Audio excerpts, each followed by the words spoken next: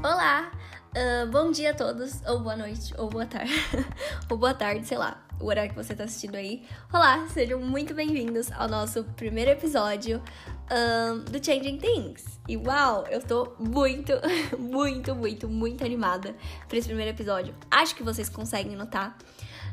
Acabou que esse episódio demorou muito mais do que eu queria que demorasse, porque tiveram alguns pequenos imprevistos. Não vou me estender nessa parte, porque eu odeio introdução de podcast longa. Então pode ficar tranquilo. Vamos direto pro assunto, vamos conversar sobre o que interessa. Vamos falar sobre o que você clicou nesse... o que você veio fazer quando você clicou nesse episódio. Que nada mais é do que falar sobre comida na Segunda Guerra Mundial. Bem...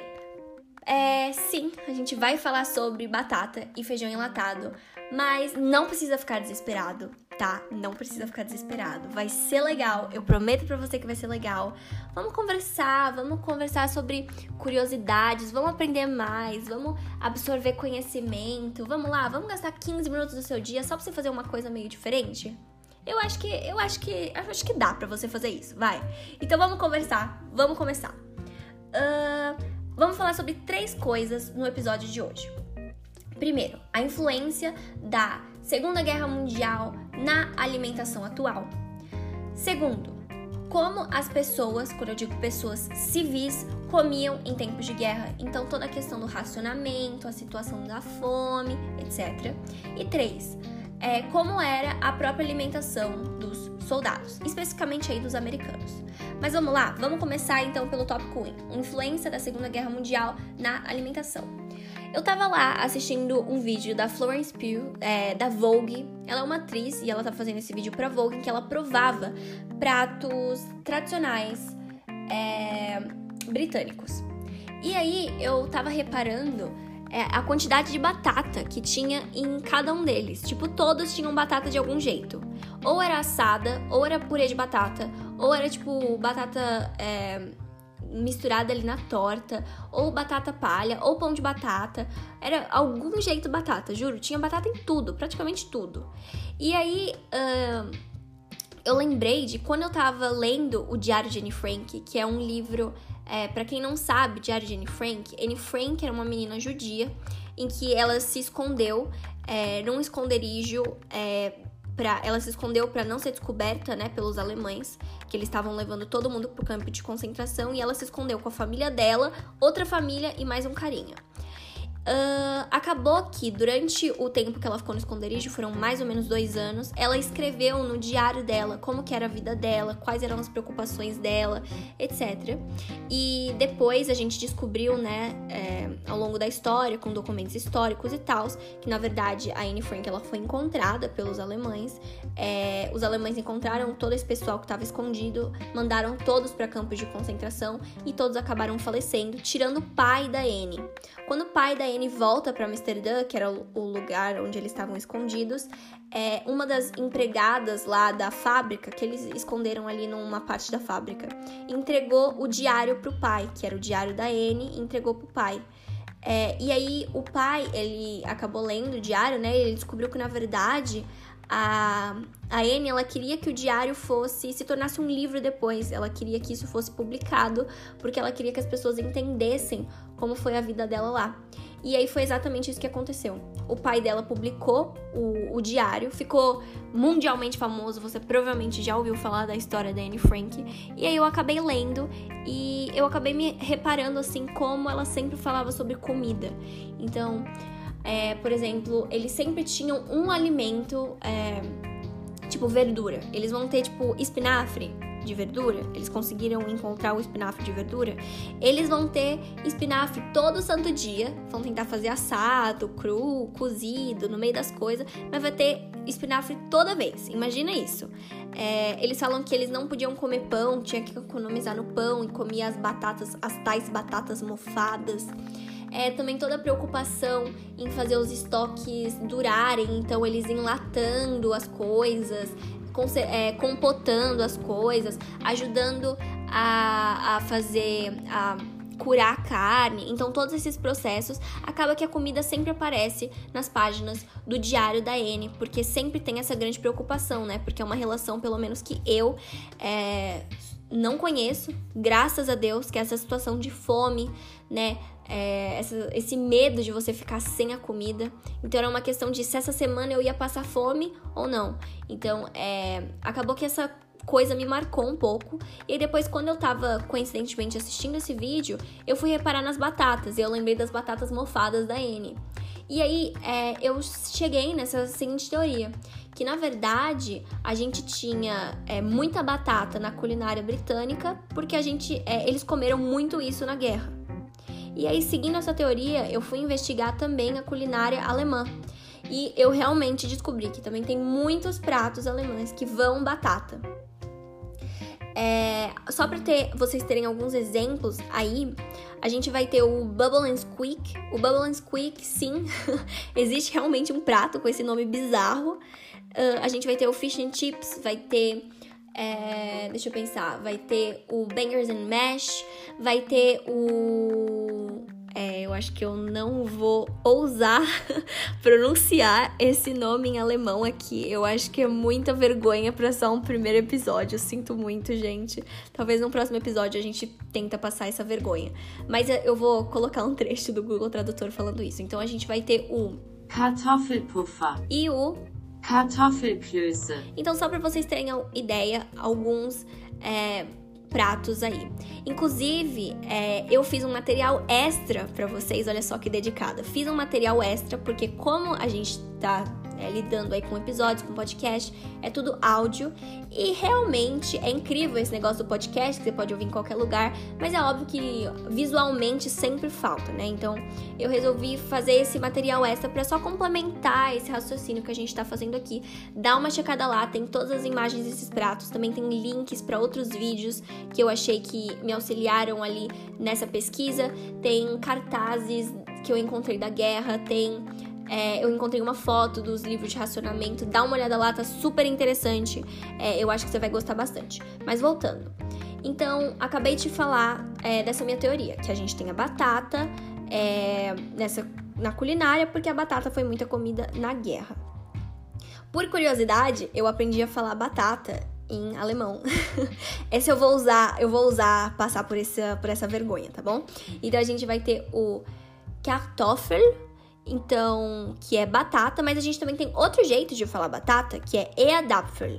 E, na verdade, esse Erdäpfel significa, basicamente, maçã da terra.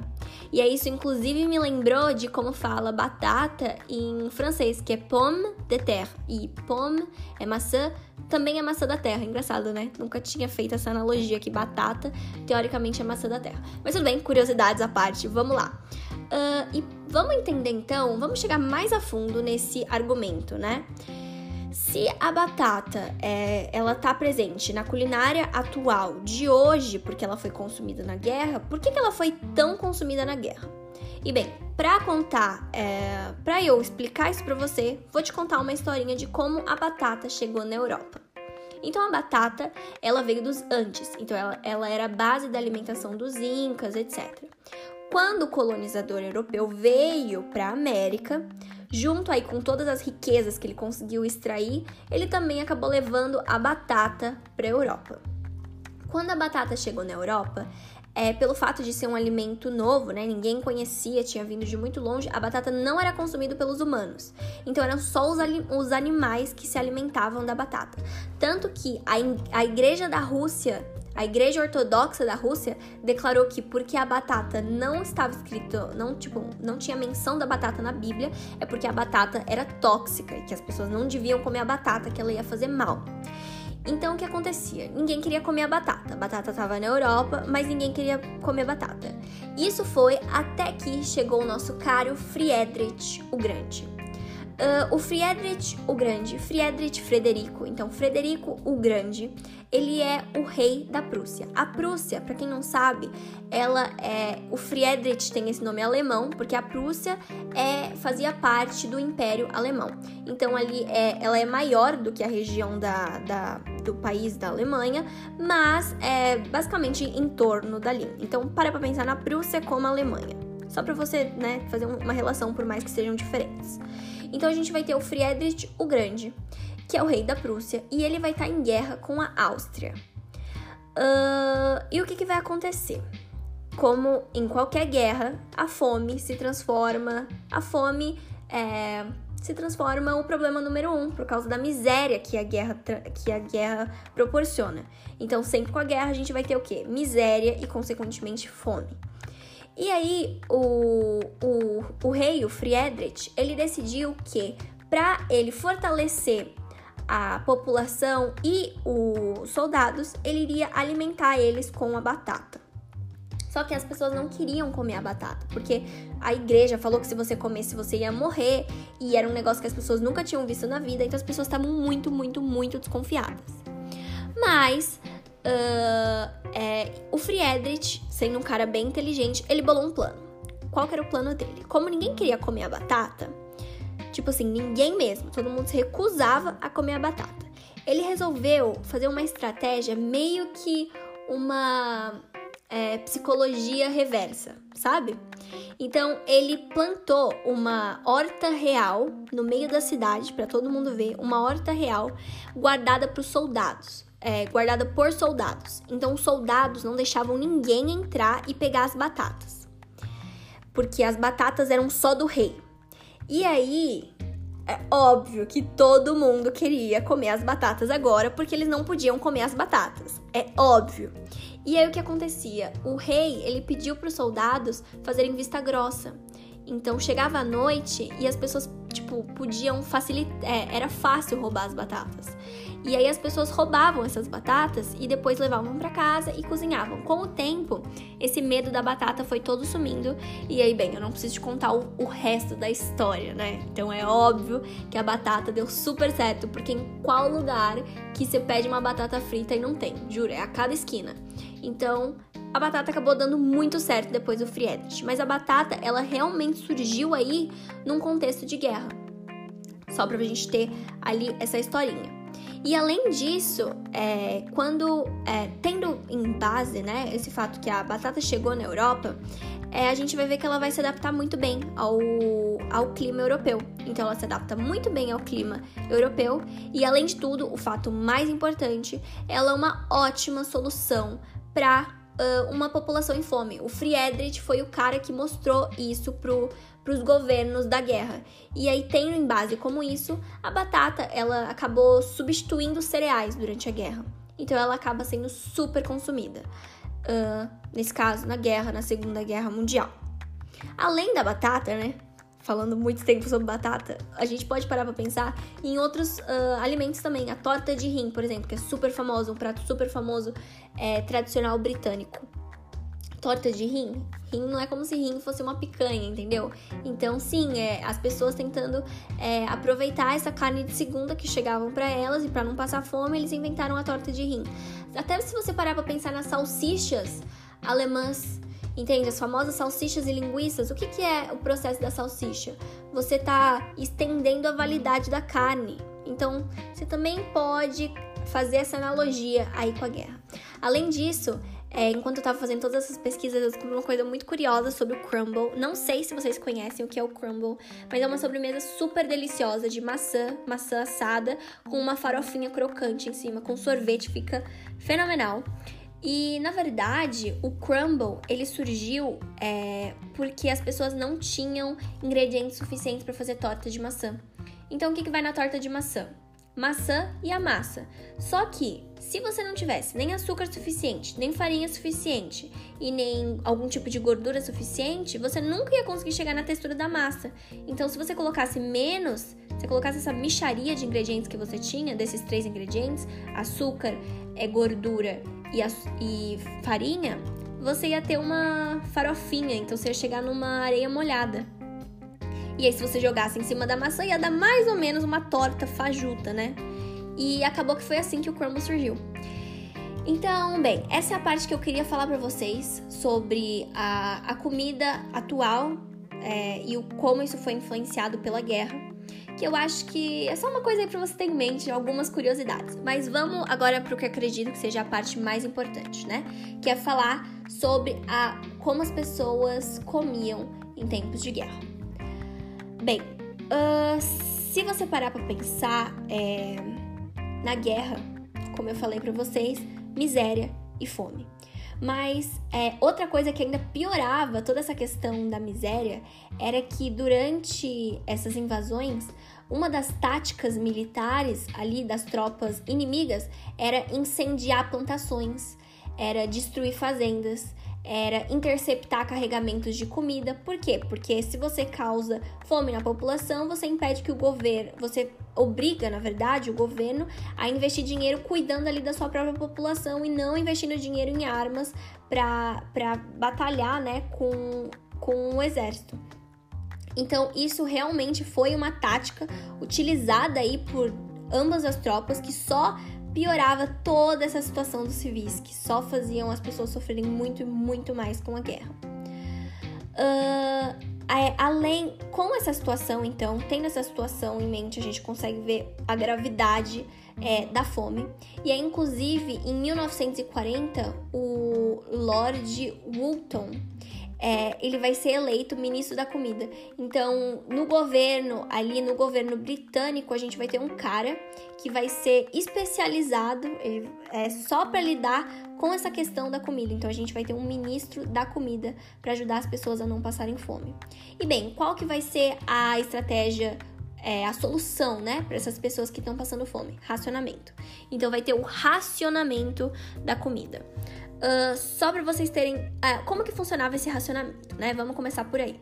O racionamento, ele era feito a partir de cupons. Então, você ia no mercado, você não pagava dinheiro. Você não usava seu dinheiro para comprar. Eu quero um leite, deixa eu te pagar aqui R$5. Não, você não fazia isso. O que você fazia? Você entregava cupons. Então, cada pessoa tinha um livrinho e esse livrinho tinha vários cupons. Aí você tinha um cupom seguinte: essa semana você tem direito a um ovo e 100 gramas de farinha e 50 gramas de manteiga. Aí você ia lá no mercado, entregava o cupom pro moço, aí ele validava o cupom e aí pronto. Era só isso que você tinha direito. Então era assim que funcionava o racionamento. Só para vocês terem uma ideia, eu coloquei no material extra uma foto ali com uma cesta, vamos dizer, uma cesta, né, de racionamento para as pessoas que elas tinham semanalmente, que tá com os valores ali aproximados. Então dá uma olhadinha lá para vocês terem uma ideia mais aprofundada, tá bom? E além disso, né, que a gente tem toda essa situação do racionamento, para pensar na situação da Anne Frank, sendo uma judia. Ilegal, né? Então, tipo assim, ela não é uma cidadã legal ali desse lugar. Pensa, essas pessoas já tinham pouquíssimo alimento que era racionado ali pelo governo. Pensa uma pessoa que não tinha direito a esses cupons. Então, na verdade, a alimentação dos judeus escondidos, né? Ficava basicamente à mercê ali de um mercado negro. Então, de pessoas que estivessem dispostas a vender um alimento, mesmo correndo o risco de, tipo, se a polícia descobrir, eles serem mandados para um campo de concentração. Então, pensa se a situação já tá ruim ali para as pessoas normais. A situação tá 1000 vezes pior para os judeus que estão escondidos. E, por último, vamos completar aqui todo esse raciocínio falando sobre a alimentação dos soldados.